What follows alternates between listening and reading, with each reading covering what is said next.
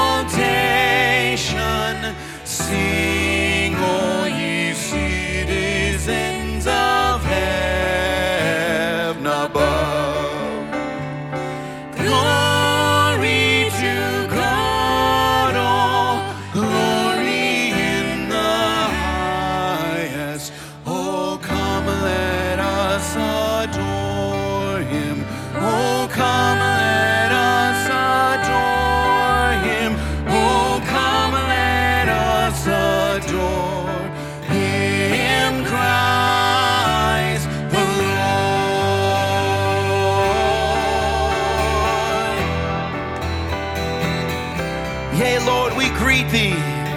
Yea, Lord, we greet thee.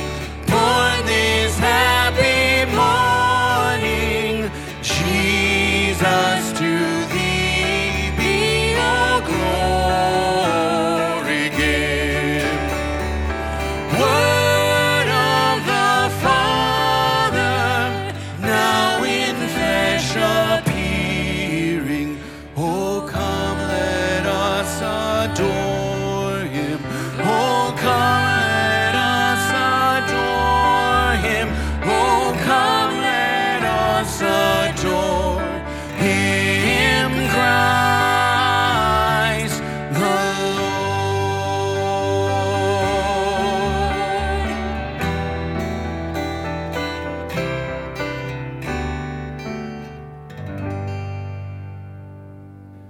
Well, if it's Christmas Eve and you're in your home, the fireplace is on. Kids, come and sit with mom and dad.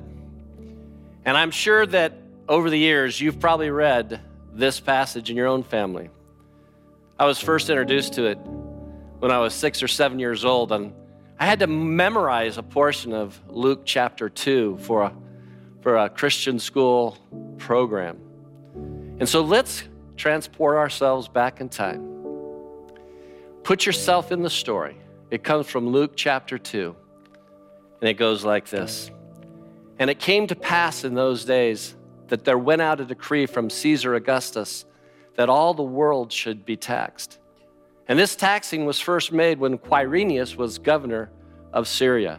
And all went to be taxed, every one to his own city.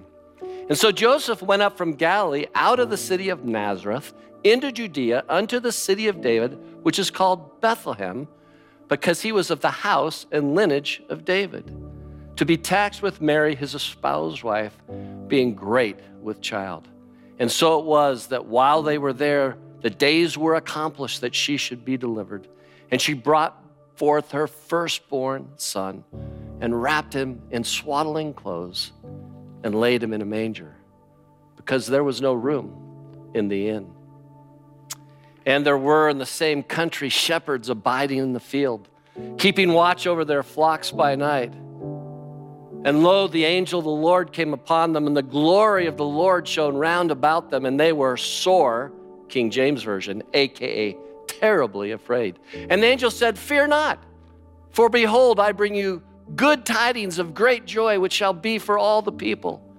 For unto you is born this day in the city of David a Savior, which is Christ the Lord. And this shall be a sign unto you. You shall find the baby wrapped in swaddling clothes and lying in a manger." And it came to pass, and suddenly there was with the angel a multitude of the heavenly host, praising God and saying, "Glory to God in the highest, and on earth peace, goodwill towards men." As the angels were gone away from them into heaven, the shepherds said to one another, "Let us go even to Bethlehem and see this thing which has come to pass, which the Lord has made known to us." And they came with haste and found Mary and Joseph and the babe lying in a manger. And when they had seen it, they made known abroad the saying which was told them concerning this child. And all that heard it wondered to those things which were told them by the shepherds. But Mary kept all these things and pondered them in her heart. And the shepherds returned, glorifying and praising God for all the things that they had heard and seen, as it was told unto them.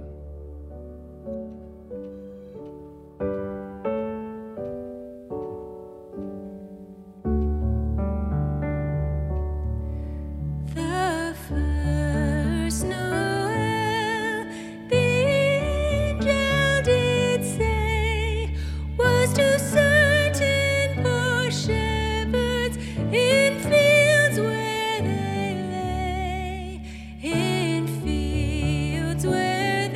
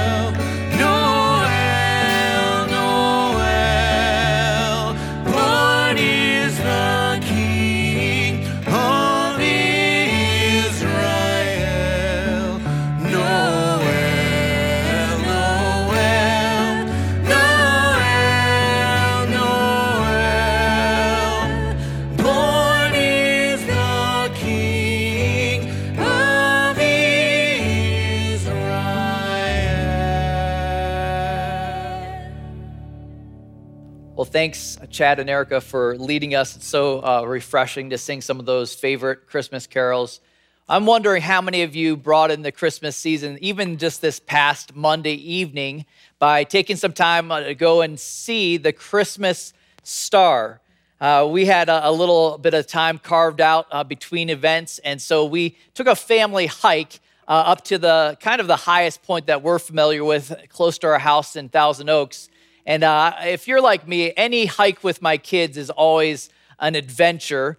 About halfway up to the summit point where we're going to see the star, I realized that my daughters confessed that they weren't wearing glasses or contacts. So I wasn't really sure what the point of going up to see this was, but in that we had all kinds of adventures. We actually crossed paths with an elderly lady that said she was on her first walk since COVID began, and she said, well, it's real fitting that I'm following a star. And so not sure what to do with that, but it was quite the adventure. And in that time of heading up there, I explained to my kids what a big deal this was, that this hadn't happened for almost 800 years. It last occurred where these planets aligned on March 4th, 1226. Really a cool thing where the two planets, actually the two biggest planets in our solar system, Jupiter and Saturn, were aligned in the night sky, making it look like they were actually about to collide with each other. I was doing a little research on that this week, and that was actually just not reality, because Jupiter, with its 4 moons, is about 500 million miles away from Earth, and Saturn, on the other hand, is about 1 billion miles away. So the little difference in the mileage, only about 500 million miles separating the two, but either way, pretty awesome to see those in the night sky. And when I was reading different articles about it, I was wondering, I'm like, how in the world did they know that the last time that occurred was in 1226? How in the world are they able to look into that? I was doing a little research this week, and back in the 1600s, a gentleman by the name of Johannes Kepler discovered that the math that tracks the stars, that they use to track the stars, actually works exactly like clockwork. It's very precise and very predictable as to where the stars and planets align and when they are in certain spots of the sky. So they were able back then to, just by crunching numbers, can you imagine trying to do the math on all of that by hand? They were able to get a sense of when these things happen. But present day, fast forward a couple hundred years to the 20th century, 21st century, and we have all of the computer programs and everything that's able to track the stars and planets, and they can move now forward and backward with entire track of the stars in the solar system and see exactly where things were at a certain time. So they're able to move the clock backwards to see that it happened in 1226. Well, the cool thing is you can actually move the clock even further back and see what was happening at Christ's birth. It wasn't just the two planets. It wasn't just Jupiter and Saturn. Actually, Mars was in the equation as well, so that it was 3 planets in conjunction together, aligned up to make this unbelievable sight in the sky over Bethlehem. If you think about that, with no light pollution or anything, it would have been an impressive sight to see. That's what caused the 3 wise men, we don't know if it was exactly 3, or caused the wise men to travel 700 miles by camel coming from Iran to Bethlehem to see this sight. What would that have been like? Imagine also 700 miles riding on a camel. I was learning a lot about this in a documentary called The Christmas Star. If you're interested, shoot me a message and I can pass that on to you. So cool to see when science aligns perfectly with Scripture. Another pretty cool thing you might not have realized was happening that exact same night on Monday. Monday, if you didn't realize it, was also known as the winter solstice, which meaning it was the longest night of the year, the shortest amount of daylight and the longest amount of night, basically the darkest night of 2020. I was thinking about that. I was like, well, that's very fitting for the year 2020 because I associate it, and many of us associate it as the darkest nights. A lot of us, when we reflect on our past years, really 2020 was probably the hardest out of any of them. A lot of us obviously impacted by COVID directly. I know Adrian and I it was really hard for us to hear the news of mentors that we had back in Chicago, and Dave, the husband, passed away in the spring from COVID, and a lot of us have lost loved ones or ones we care about as well. In addition to that, I know we've also dealt with loss of jobs and economy issues. We even captured that in our Thanksgiving issue. Folks, even in our church, that have really struggled to make ends meet during this season of loss of employment. It's been tricky. It's been challenging for everyone. Not to mention, in addition to that, even just the general loneliness and separation that so many have felt during this season. I'll be honest, it's been kind of heartbreaking watching my own son do every single day, sitting in the exact same chair, going to the exact same Zoom meetings for school, 5 days a week. Man, it's tough being separated from your peers during this year. So many dealing with that. If that's not bad enough, I know even people that have struggled more than that. I'll never forget an image of a picture of an elderly woman in a nursing home holding up a sign. The sign read, "I would rather die from COVID than from loneliness." Man, it's been a difficult year. Even in this time where we should be gathering around Christmas, singing these carols together, being prohibited from being able to do that this Christmas Eve. It's been difficult. What I've found, and maybe you've seen this true in your own life, is that when things seem the darkest is when the light has the potential to seem the brightest. That's really my prayer for us this Christmas. I love how Matthew describes it, Matthew 4:16, Jesus' arrival. He says, "The people dwelling in darkness have seen a great light. And for those dwelling in the region and shadow of death, on them a light has dawned."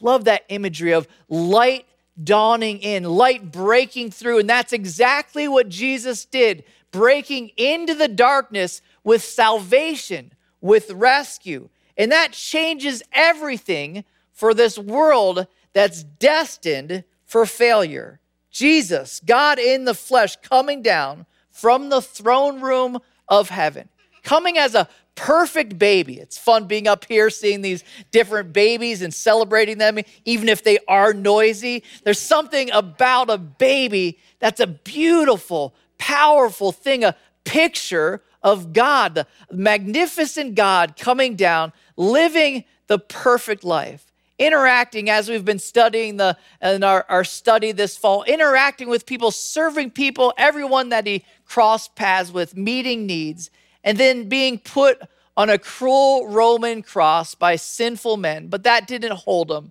That light broke through on the third day, providing rescue for all who believe, all who place their trust in him. It changes everything about the lens in which we see our circumstances. I had a bit of a epiphany on that hike that I described at the beginning. When we were going up there, we kind of had reached the point where it was a beautiful lookout spot, looking out. And I was kind of jolted from the serene moment by the sound of my wife's voice. She shouted, "Here I am, Lord, I'm ready." We all look over, and here's a picture of it Alexa captured on film. There's Adrian standing there with arms extended. You can see the star right above her head. She was convinced this was going to be the Lord's return, and she wanted to make sure that he heard she was there and ready. Because you see, when you're ready, when you recognize what Christmas is all about, it changes everything. It brings the gift of hope. Hope that there's more than this. Hope that we're one day going to be united with Jesus Christ. Hope that there's no more sickness and pain. Hope that this earth will soon be a faint, distant memory. Christmas changes everything depending on the lens in which we look through. Love Romans 8:18 says, "For I consider the suffering of this present time are not worth comparing with the glory that is to be revealed to us because of Jesus Christ." He changes that. So it's only fitting that we end our service here today with a chance to light the final candle. And this is the Jesus candle. We've celebrated the other ones in weeks going past. And I thought it was very fitting that we do that as we light candles and then celebrate in these last couple Christmas carols. So I wanted to pass on to you the invitation. Some of you were able to pick up candles from the church this week. If you weren't able to do that, maybe you could even grab one from your own house to join us in singing these last couple of songs.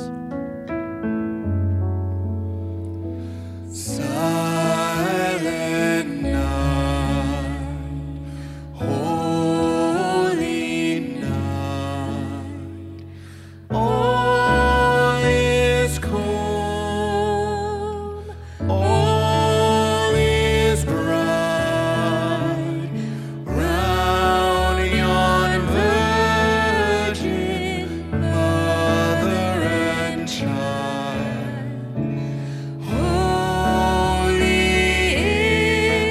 So tender and mild, sleep in heavenly peace, sleep in heavenly peace.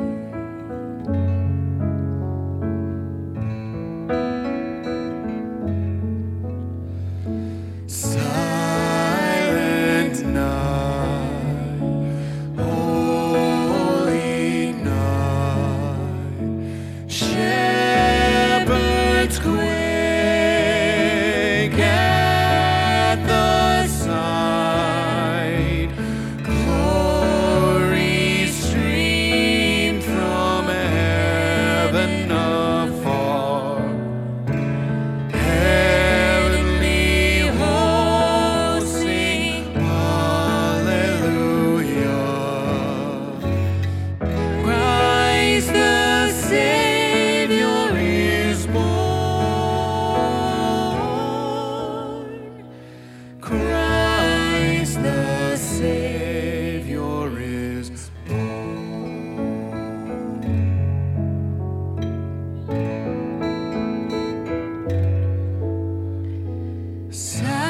Silent night, holy night, Son of God, love's pure light, radiant beams from thy holy face.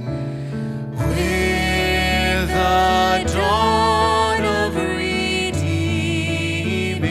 grace, Jesus, Lord, at thy birth,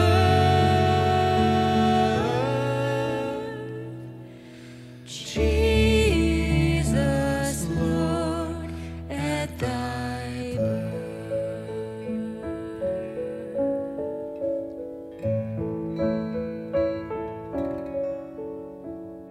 Well, folks, Merry Christmas. One more traditional Christmas carol to share with you all.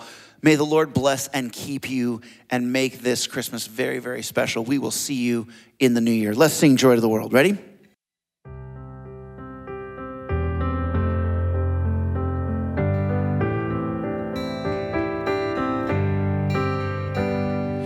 Joy to the world, the Lord is come. Let earth receive her King. Let every heart prepare him room. And heaven and nature sing. And heaven and nature sing. And heaven and nature sing. Joy to the world. Joy to the world, the Savior reigns. Let men their songs and